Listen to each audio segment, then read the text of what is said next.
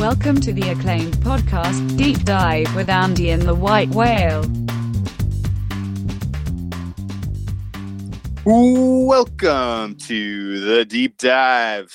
Andy's, did you catch the news today? The Broncos, Ravens, Cardinals, and Seahawks have all reported to training camp, so it is officially football season as far as I'm concerned.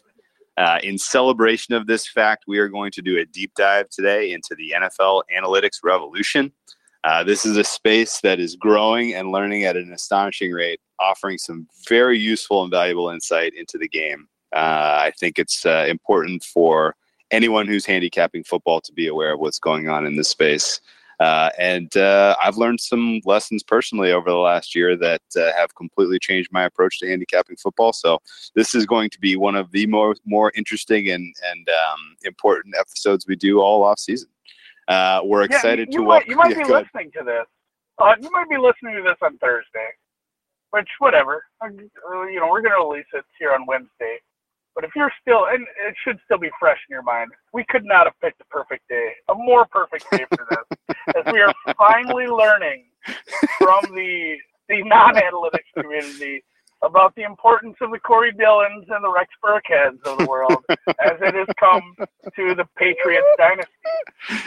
It was hilarious, the serendipity of the arguments on Twitter today when we decided to go into this topic and bring on this guest. Oh yeah, and you can't write this stuff. You can't write this stuff on top of the fact that, like, I gotta guess that one of the underlying themes of the entire NFL season this year is going to be kind of this back and forth between the people who have, data and support for their claims and understanding about football, and the people who have experience through playing the game and who do not. It's started today, first day of the actual season, or training camp. So with that, let's welcome our guest, new voice on the podcast, a data scientist and researcher newly with Pro Football Focus, the former head of the data and analytics for Roto Grinders. Welcome to the Deep Dive, Kevin Cole. Well, thank you for bringing me on. And like you mentioned, this is an interesting time. We're having one of, I would assume, or at least 1,000 different running back value discussions over Twitter right now. So, buckle in. It's not going to be the last time we're talking about this stuff this year. Oh man, the tweet about the Patriots winning Super Bowls because of their running backs was really what put me over the top this morning. And you got to wonder though, right? Like, they didn't even really have great running backs, and yet they won all these Super Bowls. Can you imagine what if they had traded Tom Brady for, like, LaDainian Tomlinson after his 2001 Super Bowl? They would have won like 10 or 12, right?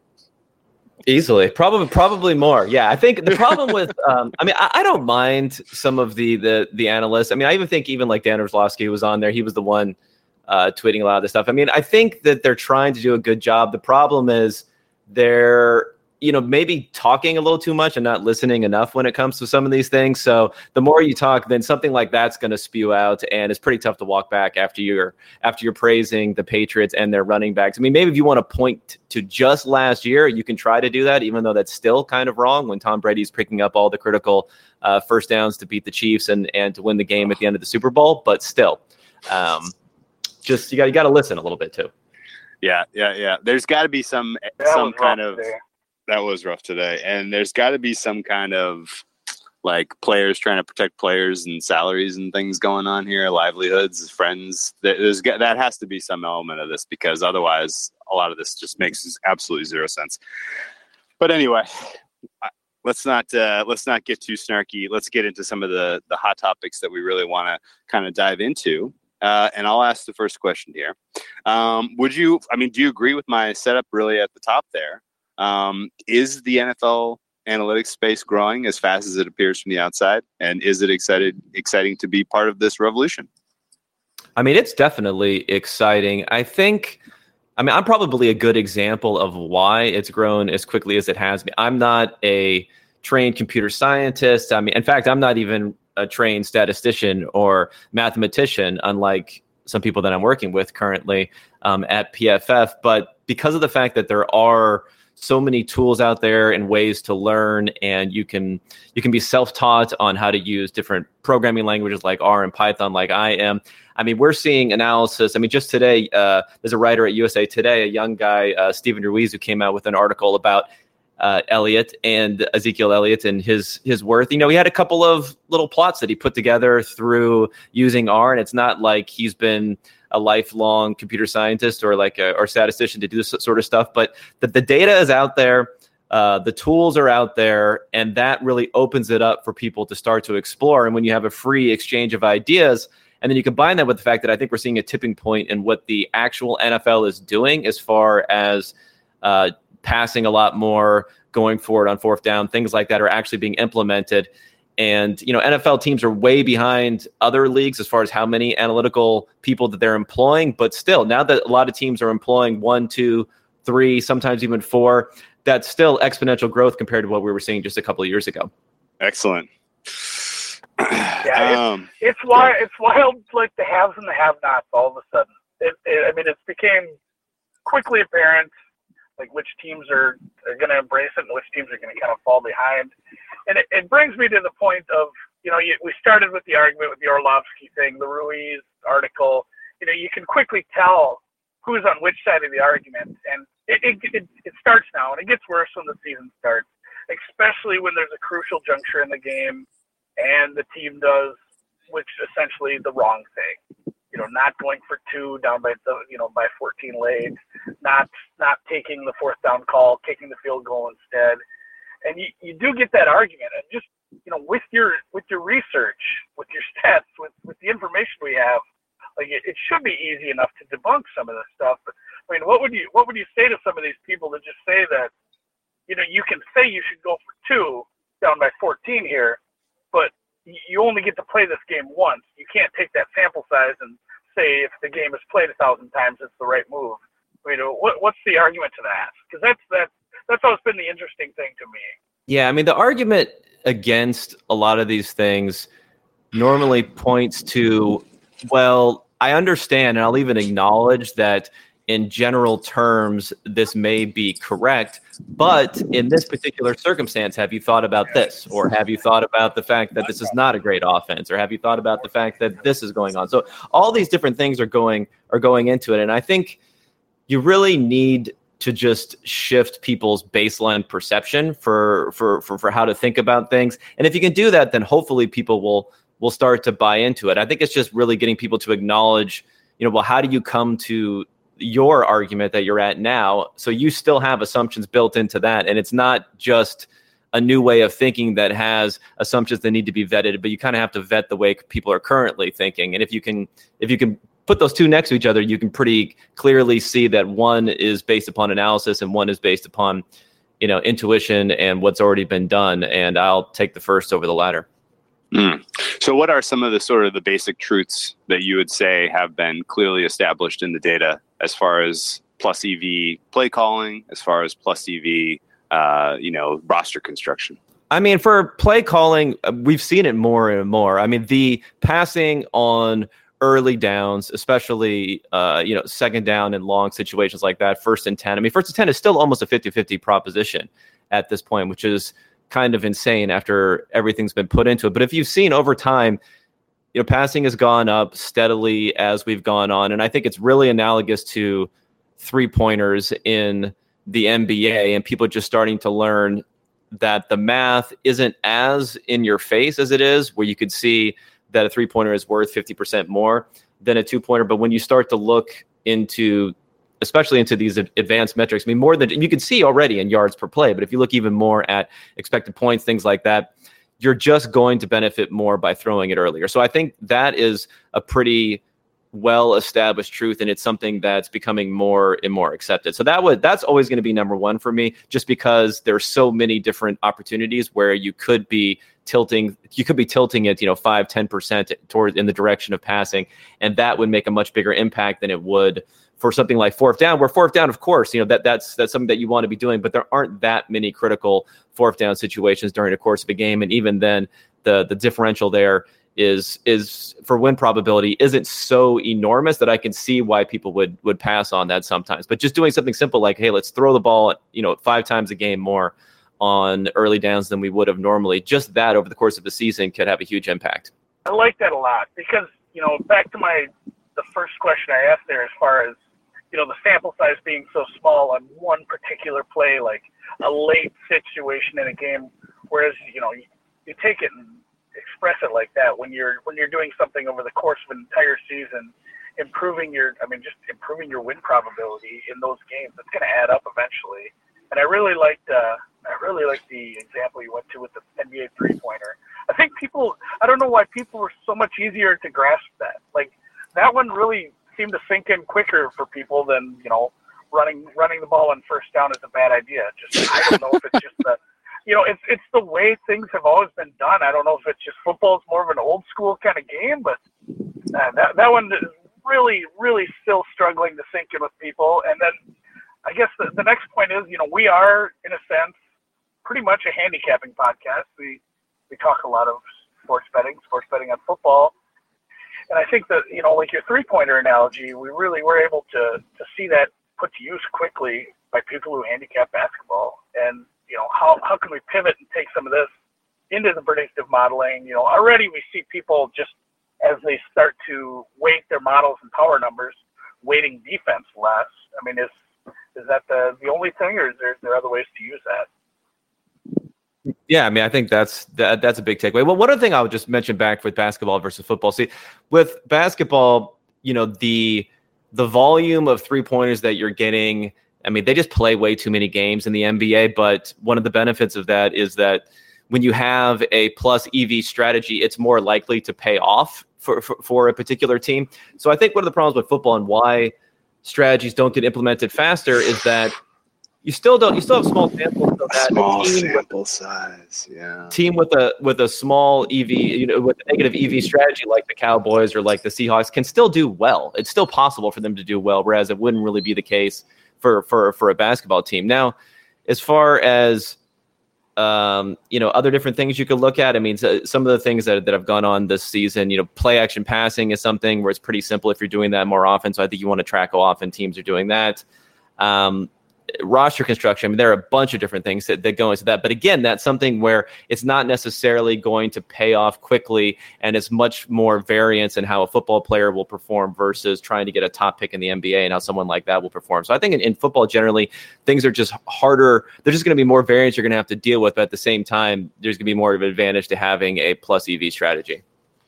Okay. So you brought up play action. I wanted to ask a quick question about that. This is somewhat of an opinion question, I guess. Do you think Kirk Cousins question? No. Well, I mean, Kirk Cousins is good at play action. Russell Wilson is good at play action. Other quarterbacks who are good at other parts of the game are not as good at play action. Like, is it a skill? And can you entirely dissect play action from the strength of the running game, from the strength of the running back, from the look that the defense expects down the situation and things like that? Like I almost want to put it in its entirely own category as like a quarterback skill of selling it. And I almost want to put it in a quarterback skill of Russell Wilson being short, so they can't really see where his head is looking. They can't see where that he's snapped his head around and he's looking downfield to read the defense. But I'm searching here for basically, how to evaluate who is good at play action and how to incorporate that in some way in terms of quarterback ranking.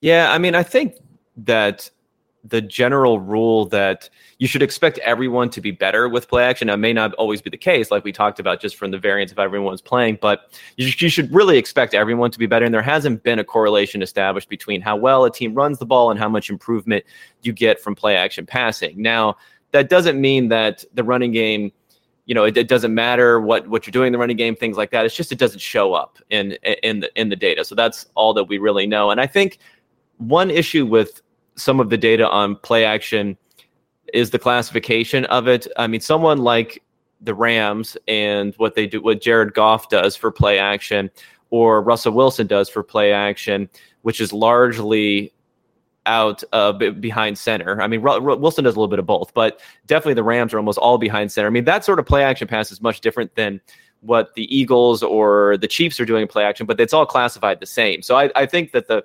first one where you're doing it from under center, you probably get a little bit more of that real boost. So I think it's part of it is that too. It's just differentiating between what is a real play action and what is just a cursory, motioning the ball over towards the running back out of the shotgun, which is not really a play action pass.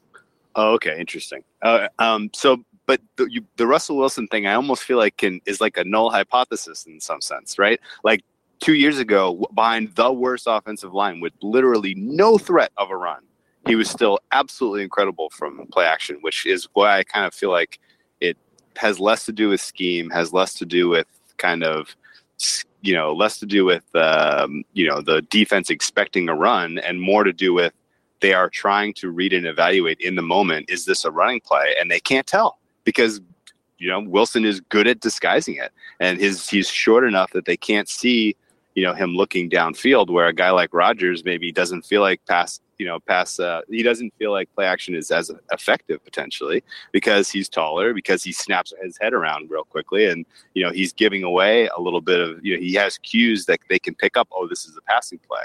Like, I guess maybe all of this is impossible to really glean from the data we have. But it's something that I kind of, hold up Russell Wilson as kind of a more, he has a better threat at quarterback just because I feel like it is a skill that comes along with his skill set otherwise. But we talked about this one time as far as, when we finally saw the data, because there's just straight up data that says it doesn't matter how good the running back is, play action is still effective. Like you could put a guy without a helmet, on crutches back there and try to hand him the ball, and they'd still bite because it's happening too fast. And I think we started a little bit of a hypothesis as far as like, why do some teams do it better then? And I agree. I don't know if it is scheme all the time. I think sometimes it is just an experienced quarterback who does it well. I think the quarterback sells the run much more than the running back in a lot of cases, just going back to Peyton Manning back in the day.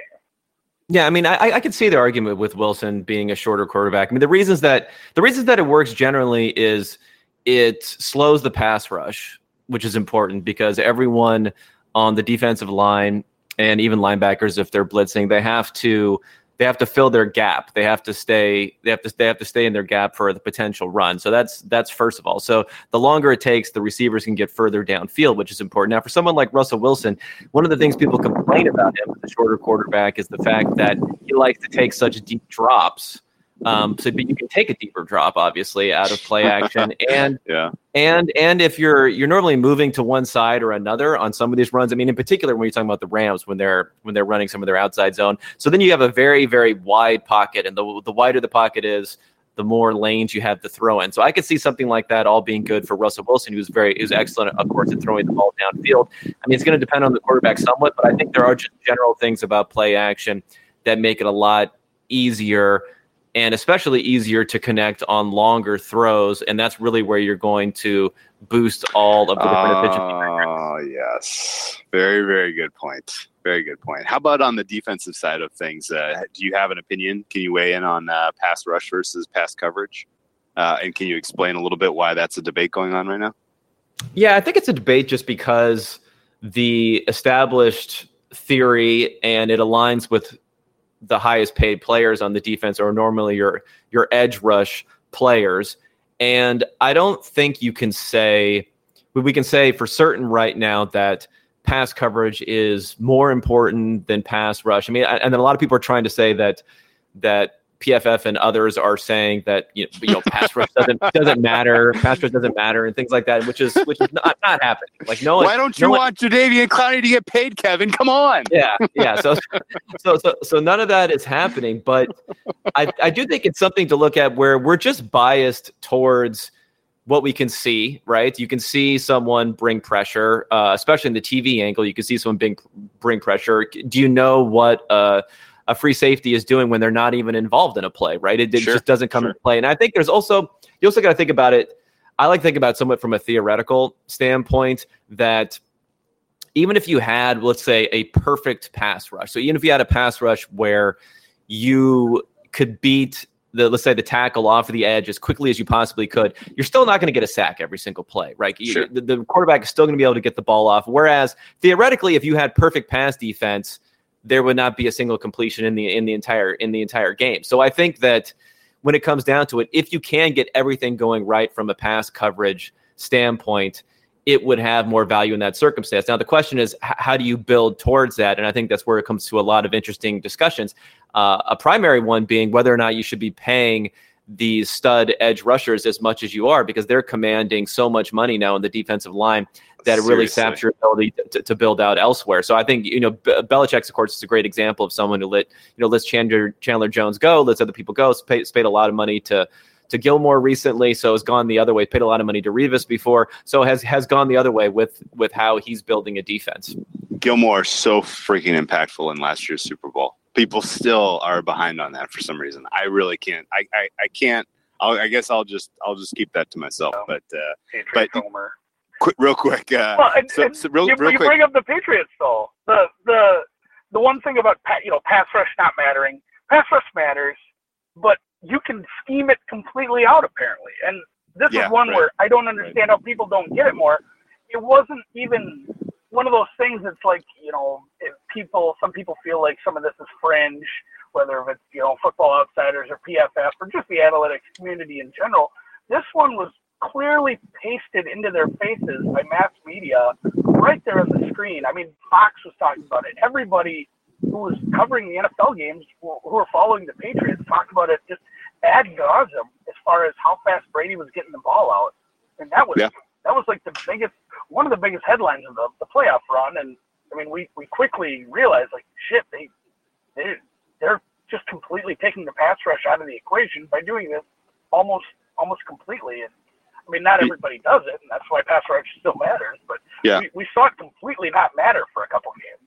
You had a quarterback with a quick release, combine that with a good offensive line coach, and you took out the best defensive player in the game in the most important game of the season. Like that, it was almost a perfect test case for this exact argument that was going on. But real quick for you, Kevin.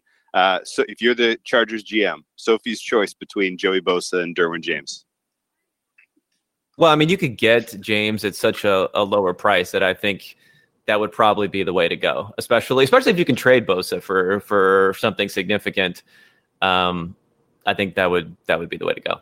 Ooh, that was like a professional segue. So if you across the league right now, I did like a quick impromptu ranking in my head of like who's a good GM, who's kind of mediocre and who's bad, and like it's lopsided to the bad across the league currently.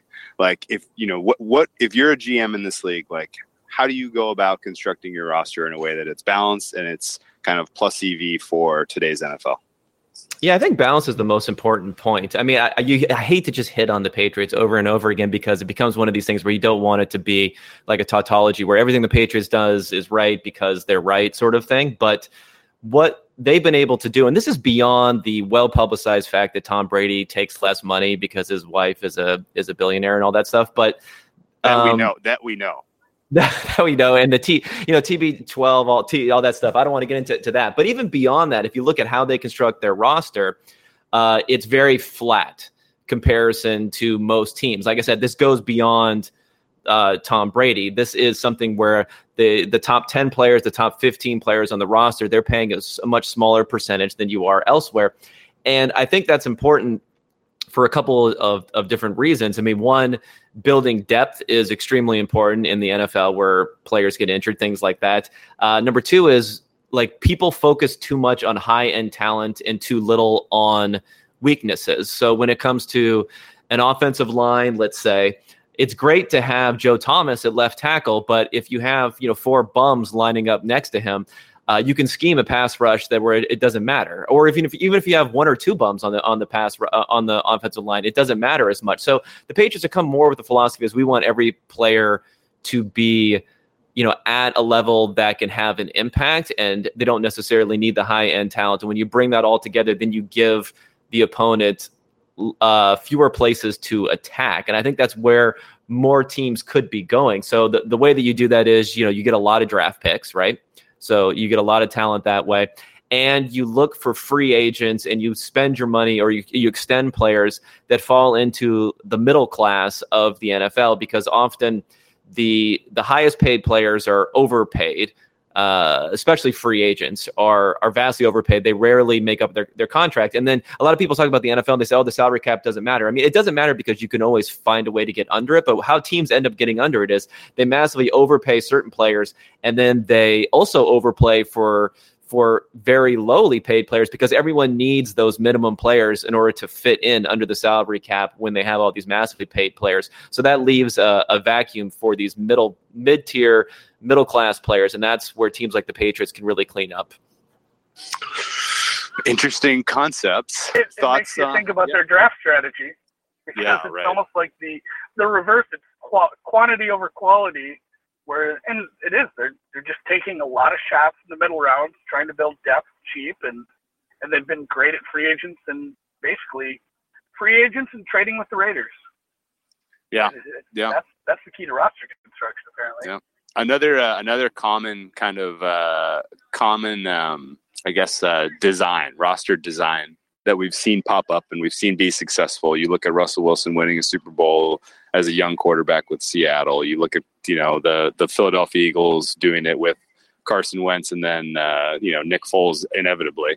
What do you make of someone like a team like the Browns trading away most of their draft for this year to put established players around their young price controlled quarterback? And do you think that this is a model that holds water as sort of, this is the way that you're going to see teams be successful over the next 5-10 years? Yeah, the Browns are an interesting case because when Dorsey stepped into that position, they had such a surplus of draft capital and such a surplus of salary cap that they could do something like this and not really have that much of a negative effect as far as the ability to fill that rookie pipeline. I mean, they traded away their first round pick this year, so they don't have a first round pick that they would have had this year. But other than that, they've kept everything else intact. They're going to have all their picks next year. They're over the cap this year, but they have cap that they've been able to roll over for the last couple of years. So again, it's a situation where they can get out under it. Now, I don't think what they're doing is ideal for maximizing in the long term, but in the short term, clearly it's ideal. And I think the Browns were in a great situation because they had so much surplus to spend going into it. Whereas if you look at teams like the Rams, the Eagles to a degree, the Chicago Bears, they've really given up a few years of that rookie pipeline, and they've also given up, especially in the case of the Bears, cap flexibility with players like Khalil Mack going forward, where I think for them it's going to be a championship in the next 2 years or bust. And I have a feeling in a couple of years the narrative's going to flip around to do whatever you can to win with that quarterback on a rookie contract, to don't go too crazy when you have that quarterback on a rookie contract, or else you're going to be looking to rebuild again after a couple of years. Ooh, that's well framed, I think, and it's not the answer I expected. But I do get what you were saying about the Browns. They were clearly playing with house money. I liked the job Dorsey did in the offseason. I think they've. I don't know. Do they have a weakness on that roster? I don't think they have the weakness. I mean, the secondary isn't great. The linebackers are pointed out as being a weakness. So the offensive line got worse over the year when they got rid of the best guard in the league when they made the trade for Vernon. So maybe there are some weaknesses, but I think again it's a lineup that's just very top heavy. So when you have Beckham and you have these other guys in there, it'd be interesting to see if they can stay healthy. But I think there's. I don't think we've ever seen something like this where a team has gotten so quickly as good as they are because of this huge amount of draft capital. I mean, maybe something like the Cowboys in the early 90s. So while I'd be a little bit hesitant to get too out in front of saying the Browns are going to be great, I mean, there's some argument that they have the most combined talent in the league because they have so many great players on rookie contracts, and they're still spending, like I said, they're over the salary cap for how much they're spending. So they're still spending a ton of money with all of these guys on reduced contracts. So there's an argument to be made that they have the most talented roster in the league.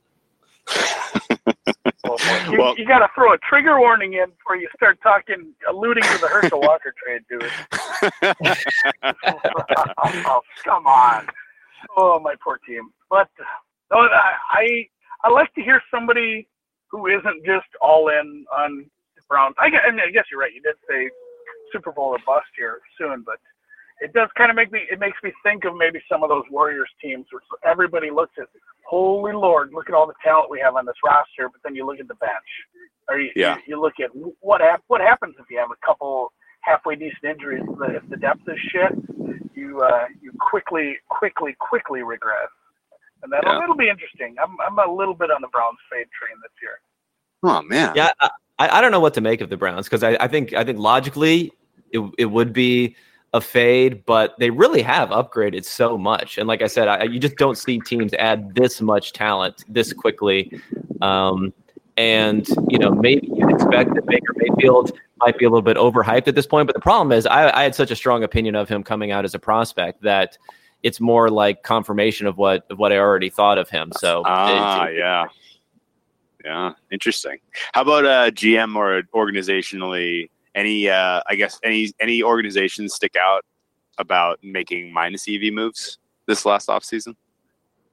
And we don't have to single out. We just don't have to pick on the Giants. Of the 31 GM. Of the 31 GMs. Yeah, I mean, like I said, I haven't been a fan of what the Bears have been doing. Ooh. Just because I think that it's going to be interesting. I mean, if you saw what they didn't have a first or second round pick. They traded up in the third round to get a running back, which is not necessarily a great option. I think they're a team where it's going to be interesting when they lost their defensive coordinator. Again, it's like, are they thin? Maybe a little bit thin at some of these positions. I think that's a team that I'm not in love with, but I'm only contrasting that to the fact that they've gotten so much praise for what they've been able to do. So I'm probably not as high on what they've been doing versus what some of the perception is this year. Wow, not an answer I expected. Andy, any off the top of your head, any GM jobs that you think that we should be especially critical of? I mean, easy to pick on the Texans because they don't have a GM, but any other ones? When you talk about trading up for a running back and just how drafts have gone, it makes me think of Seattle. Just with what they did 2 years ago with drafting the running back early, and then how they constructed their draft this year and the places they needed to improve and kind of what the direction they went instead. I'm really curious as what they're trying to do around Russell Wilson right now. That doesn't make a lick of sense to me.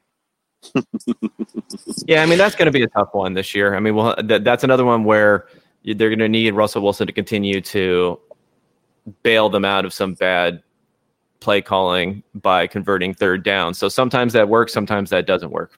How about, you see that a lot. Yeah, you need the magic, or it ain't working. I mean, Blake Bortles can look good one year and can look bad another year, and that's because you just give them a whole bunch of just give them you lower the amount of attempts, but you make them very high leverage, and if you happen to roll the right number enough times, you can have a great season, or you could have a really poor season. So it can, more faith in Russell Wilson, of course, but I'd rather just give him a lot more pass attempts to prove his value.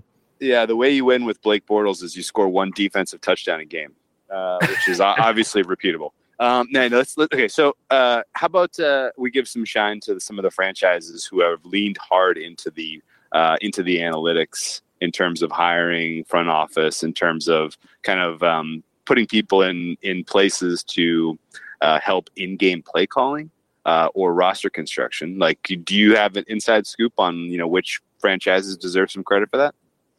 Well, I mean, everyone knows about the Eagles and what they had done. So I think they obviously deserve an acknowledgement with Roseman taking over there, and then Peterson, and they're very active with what they've done there. So I think that's a fairly obvious one. The Colts are kind of my favorite, probably. Now they could have spent more money, and obviously they have all this cap space that they haven't used. But again, I think they're taking more of a long-term strategy. Now, how that will work out with Andrew Luck, who isn't the youngest quarterback, will be interesting. But I think what they're doing is they're just building up that cap space to spend extending their own players, which is always much, much more of a value than it is to spend that money in free agency. So it makes some sense there. They have a pretty strong analytics team. They seem to be taking what they're saying. I like a lot of what Chris Ballard has said there. So the Colts would definitely be one of my favorites for what they've been able to do there. I'm trying to think of some others who've been pretty good. I mean, go ahead. I was just gonna ask, so like you gave some shine to Philly, which I think is worthy, and I would even go farther on the Philly thing and say, they challenged the paradigm and they got rewarded for it ultimately, right? Like they got the ultimate reward for kind of pushing into the aggressive fourth down space, and when you get rewarded like that, I feel like now that's in your DNA, right? And other teams where they're hiring in analytics, like I guess the Ravens, the Panthers, Chargers. I've heard all of these teams have invested in analytics departments, but I'm still like, I need to see it to believe it. Like I need to see Anthony Lynn make a plus EV decision on fourth down before I would believe that the Chargers have truly invested in analytics. Does that make sense? No, that totally makes sense. The Chargers actually would be one team that I would place near the top if you were going to mention teams that, they have a lot of talent. They were very successful, but if you look at what they've actually done from a coaching perspective, it's just been bad. Like they just make bad decisions. They don't run play action enough. They don't go for fourth down enough. They don't throw the ball enough early with Phillip Rivers. Also, I mean, with the context that you have Phillip Rivers there, and Lynn has gotten a lot of positive press because they've done well. And, he's an imposing presence. He probably commands a lot of respect, those sorts of things. But you can't tell me anything he's done has really made sense. And when he went for that fourth down, like at the end of the game to beat Kansas City, of course, the proper strategy was to do it before that, on the touchdown before that. Right. Then you could have easily won the game. So it's more of a seat of the pants kind of very conservative approach, what they're running there. Again, it's a team that doesn't necessarily have run a lot of plays, have a very strong pace, have really does that much there. But they have a very talented team because they've drafted so well. So I think that's a team where I'm a little bit concerned about the fact that coaching is probably a lot worse than what people think it is. Ooh, I can't wait for the Colts to beat the Chargers kind of share in the AFC title. We've said that. We said that a lot last year as far as like for sure. The talent is hiding the coaching, the ineptness of the coaching and the leadership there. Just you can kind of mask it when you draft that well and you have that much talent on the roster. And I guess I kind of wanted your take, too, on something we've talked about it a little bit last year, but it's really come up already this summer. Not so much roster construction, but leadership construction. And, I'm from Minnesota. I follow the Vikings. I love the Mike Zimmer hire. I mean, I was in love with it. And here we are a few years later, and I wanted a divorce last year. And we've been over this a few times as far as in today's NFL, a defense-minded approach, a defense-minded head coach. Like we're really not excited about Denver Broncos hire, taking Fangio. Like I just don't know if that's the right way to go about things. And just with what we've seen from the analytics the last few years and what's worked for teams who are successful at the highest level. Red flags for you for the Vikings? I think the Vikings. They are a team as far as roster construction. They've gone that they're becoming these cap wizards because they keep on re-signing and extending their draft picks. So they hit a bunch of draft picks at a very, very low cost. When you talk about guys like Diggs, who was a late round pick, Thielen was an undrafted free agent. But now they've extended them all. And so they've done this cap game where they're really going with this barbell approach. So I think that they're a bit fragile there. Now, as far as coaching is concerned, I think the problem with Zimmer, I don't mind having a defensive coach, but you didn't hear anything but the wrong things coming out of his mouth last year when it came to wanting to establish the run more, even though they had the worst running offense in the league at that point. It's because it wasn't established. That's true. It wasn't for lack of trying. So I think when you hear those things, it becomes a little bit of a negative. Although, I'm not really set on the fact that everyone should be hiring an offensive guru. I think it just when it comes down to it, at least I can tell what an offensive guru is doing, whereas it's a little bit murkier to me to figure out what what makes a great defensive coach. Whereas pretty easily I could say for an offensive coach, okay, you're doing stuff innovative on offense. You're passing the ball more. You're trying to do more play action. Okay, I know those things work. It's just tougher for me to figure out what works from a defensive perspective, or what is unique, or what is cutting edge from a defensive perspective. So a guy like Kyle Shanahan, who has 2 seasons of sub 6 wins on his resume, we can all still sit around and say, yeah, he's figuring it out though. Like, he's doing good things, and there's really no reason to put heat on him.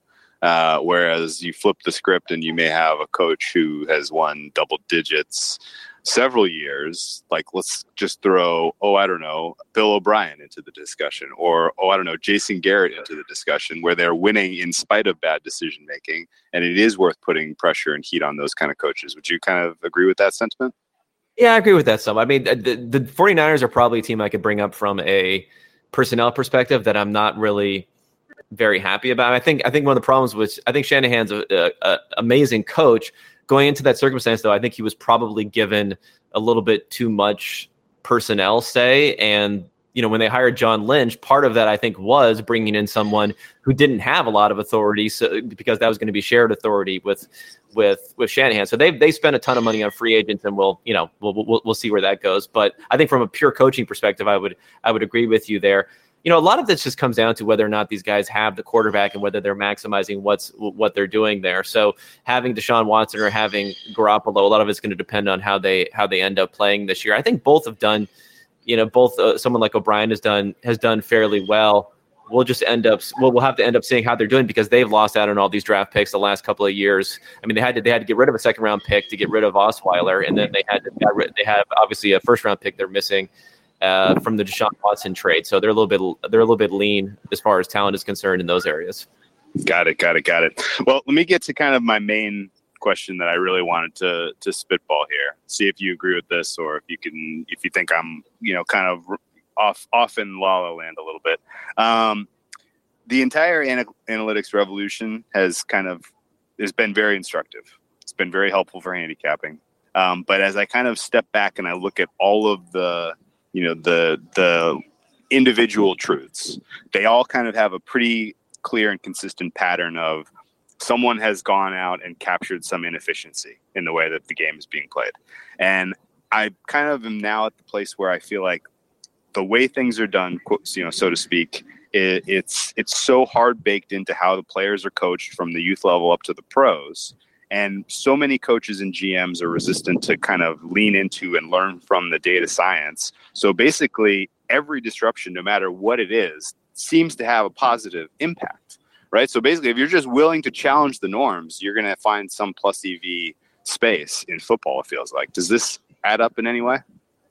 I think so. I mean, I think what people have to realize about coaching and strategy is that it's not a inherent skill to the coach like a player's talent is. I mean, you can't just say, you know what, I'm just going to, as a quarterback, I'm just going to do what Pat Mahomes does, because you can't, right? Like only certain players can do that. Whereas coaches, they can steal from each other, they can learn what's going on. And I think when you have a breeding ground, not only in college, but what they're doing in high school for what they're doing there, you already have it tested. So you have plenty of tested theories that have been shown to work on lower levels. They just haven't been implemented in the NFL. So I don't think it's even nearly as risky as coaches may think who are trying to protect their jobs to do some of these things. Maybe it's risky from a PR standpoint to do things that are different, but you've literally already seen these things work on a different level. And I think coaches, the biggest problem with what coaches are and what decision makers are doing is they think that the NFL is somehow fundamentally different than other leagues. But typically what you're seeing is teams and what they've done in college don't have a personnel advantage, don't have a talent advantage. What they've done to close the gap, implementing those same things with great talent can also have great benefits. So it's really just, look at that petri dish, look at everything that's going on in the college space and try to bring in what's working to the NFL. And it's almost going to work every time. Okay, that's well said. It makes me think about the coach that never kicks, the high school coach. Can you imagine? Oh, that would be the greatest. Oh my God, that would be the greatest. That'd be the best season. So entertaining. It'd be One so entertaining. team started to do that. Well, especially a team that has relatively little chance of making the playoffs in the first place. So just throw that in there. I think the problem, one of the issues with the NFL is I think every team, every fan base right now thinks they got better, right? Like somehow all 32 teams are better than they were last year, which, it cannot logically be true, right? But everyone thinks they got better. Everyone is waiting, and no one really gives up on the chance of making the playoffs until they're 6, 7, 8 weeks into the season, and things are really looking bad. Maybe even longer for some teams. But some teams should just approach, week one like, hey, we're probably not going to make the playoffs, so let's do some things that can really be jarring and try to do it from day one. But you're just not going to see that in the NFL, at least. Even in the 2019 Arizona Cardinals? Well, I think they actually have some decent talent. I mean, they kind of do. I'm a huge Kyler Murray fan also. I've kind of gone back and forth between whether I liked Baker Mayfield more than I like Kyler Murray. And I don't know. I mean, I just feel like with Murray and what he's doing, you never really got the buy-in for Russell Wilson for what he's been able to do because he hasn't fit that mold because he was a 3rd round pick. Because he's not as fast as Murray. He probably doesn't have as strong of an arm or as accurate as Murray either in some ways too. So I really just feel like Murray could kind of redefine what we're looking for at the quarterback position. So I'm very, very excited to see what they're going to do with the Cardinals. I love it. Okay, let's do a couple quick hits. I'll go first. Andy, you think about what you want to ask, and we'll wrap this up here in the next 10 minutes. I am dying to know what the analytics community thinks about Aaron Rodgers and whether or not he is still a top 5 quarterback. When the dust settles after the 2019 season is a wrap, will he be in the top 5? I think he'll be right in that top 5 range. I mean, if you look from a purely number standpoint, since 2014, he was in the top 5 in 2016. He hasn't really been in the top 5. He was outside of the top 15 probably in 2015. So he had the injury year in 2017. So he hasn't been good, but this is one of these things where I don't want to be too dogmatic about a numbers approach here. I think there's enough talent that we all can clearly see that he has it there. So I think it's probably more likely than not that he's going to get back in there, but the talent level across the NFL has gone up with guys like Baker Mayfield and Pat Mahomes and Carson Wentz jumping onto the scene the last few years. So I would say yes, but I just don't hold him as a lock, top 1, top 2, top 3 type of quarterback like most people would. Strong agree. Back to the Browns. Does talent and scheme trump experience? We saw it halfway with, Andy Reid's a very experienced, successful coach, but, with Mahomes, young guy, hadn't really played, went out and had the crazy-ass season he did. Honestly, if they were in the NFC, they'd have been in the Super Bowl. They ran into, a dynasty team that was tough. Baker and Kitchens. Now you go with the coach with no experience, and, he's a second-year guy. With all the hype, does it really matter when you have that scheme and that talent? Does experience really come into play?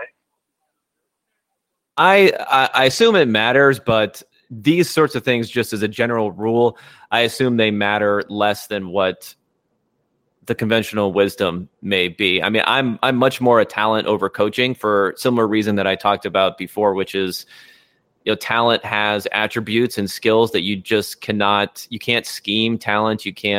Whereas you can steal somebody's scheme. You can break down everything that Sean McVay did last year and try to emulate it. So I think I wouldn't be as concerned about the coaching and the leadership and that sort of stuff when it comes to experience. I think as long as you have the talent and you have a competent scheme, you give yourself a good chance to win. The problem is it's not very often you have a team that has inexperience at quarterback, inexperience at head coach, and has a real contending roster. And when there are 32 teams in the NFL, you're just not going to see that formula win very often just because there aren't many of them that have a chance to win. Okay. Good point. That's a good point. How about the Pat Mahomes? We haven't really mentioned him. I haven't really given the Chiefs much of a chance this year, which is probably bad on me. But any chance or any signs, any reason to expect regression from him from a statistical standpoint this year? Well, I think most people are going to say there's going to be some regression. It would be pretty outstanding if he was able to replicate what he had done, essentially setting records last year. So I think that's the case. To Tyreek Hill situation, of course, is interesting. And you can't help but think that while Pat Mahomes is an unbelievable talent at quarterback, we still only have one season really in the NFL to go off of. I mean, I loved him as a prospect, but he wasn't a Andrew Luck type of prospect coming out. I mean, he was a number 10 overall pick and seen as being a high pick in that regard. So we'll have to see there. We wouldn't be as confident going forward. And, they didn't have a lot of injuries the year before. And, Alex Smith played at what I would call an MVP, like adjacent level the year before with the same talent. So how much of this is Mahomes? How much of it is the surrounding talent? How much is everything else? I think we probably know less than we think we do about that. So regression is probably in store with optimism, I guess. Ooh, well, I think that's a very fair take. It's like I tweeted you that the one time when we talked about this, you give them a 20% regression just in touchdowns and interceptions. It's a 40-19 season. Yeah, that's still, good. I mean, that's good. Start naming teams that would take a 20% regress Mahomes over what they currently have. It's a bunch. I think, there's at least 25 of them. Yeah. Yeah. Got another team you love that we love, the Colts. The Colts cap situation, because I'm pumped for them. We got excited about it. We had some big numbers on them to win the AFC. It was a nice like comeback story after the slow start for the season. Like, are they kind of the model for the team that's doing it right now, as far as the future goes? A long term. I don't think anybody's talking about the Colts as being like a consensus top 2-3 team. I do. I think they're a top 5 team, but I think they're a top 5 team for like the next 5 years plus. Like, I really love what they're doing with the roster construction and the cap space they've built. Yeah, I mean, I touched on this a little bit before. Yeah, I think from what we're seeing now across all sports, I mean, we just saw, Roger Federer the other day with guys getting older. I mean, you're going to hope that Andrew Luck can stay away from shoulder issues and continue on for another 5 years. And if you can do that, I think they place themselves in a great situation. I mean, I mentioned before how their cap space is really being set aside to extend players and extend them early. And I think that's going to be really an amazing advantage to them. I mean, I ran some numbers where I was looking at, okay, like I said, we have this WAR metrics. And then I was also looking at how costly it is to buy a win, essentially, for different types of players. So in free agency, it takes almost 20% of your team cap to buy a win. So almost $40 million to buy a win. When you extend your own player, now part of this is the fact that the best players don't hit the market, and part of it is you have a lot better leverage. You're the only bidder in these situations. It takes about 9% of the cap, so about $16 million, so way less than half. And then through the draft, it's more like $12 million. It goes even lower. So if you're concentrating on extending your own players and drafting, you're just going to be able to give yourself such a better chance to raise the floor and the ceiling for how many wins that your team can have. And that's what they're doing. But I think in the short term, if the Colts stumble this year for some reason, I'm going to have to be out there every day just defending the honor of Ballard, because people are going to be hitting on him for not spending enough money in free agency if that happens. What was even their weakness, though? Like, where should they have even addressed? Well, I think people are going to just say on the defense they could have spent some more. I mean, they eventually ended up getting Houston on the defensive line, right? But maybe they could have spent some more there. I mean, I think they just have $50 million in cap space. When you have that much cap space, people are going to complain. And you could say, as of today, you may say they don't have a weakness, but if they aren't performing well, de facto they will have a weakness, right? So some people will point to that weakness and say, why wasn't that addressed? So I don't think they're going to perform poorly. I'm really hoping they don't. But, I mean, Ballard traded out again, and they were looking to trade down possibly a second time. And those are types of things where when things are going well, fans accept it. When things are not going well, there can be a lot of finger pointing involved in it. I thought this was a bad draft, and I thought it moving down was freaking very, very, very shrewd. And I also don't. I thought the free agent class was poor. I agree with you. I'm pro Ballard on all this. Let's end with one last question and put a final point on. Put a bow on this spectacular episode. The question that is burning up the Twitter sphere right now between the analytics community and the ex players all kind of stems from what the hell do you do with Zeke Elliott now? It's kind of same sort of situation with Melvin Gordon. Like, you have these running backs on rookie deals that are producing more than they're getting compensated. What the hell do you do now? I think Zeke is probably an easier answer for what you do because there is a trade market for him. I mean, he has a, not only this year, but he has the 5th year option left on his contract. I mean, I would not be surprised if they could get a 2nd round pick, right, for him, I think. Maybe better than a 2nd round pick. Whereas for someone like Melvin Gordon, who would require a contract extension, isn't seen as being in the same level of a player, would require an immediate extension. I'm not sure what you could get for him. So it's really an issue of matching up the optics of making that trade versus what you're willing to accept as far as heat from fans and others. So, I mean, the solution for either one, and if you're just going to say you just don't care about the negative heat or any of those things, would be to trade them and see what compensation you can get for them. If you can't get much for someone like Gordon, it would be just to let him play out his contract and then try to get a comp pick for him. Yeah. Okay. Who would even trade for Zeke though? Like, I mean, would you advocate for any team to give up a 2nd round pick for Zeke?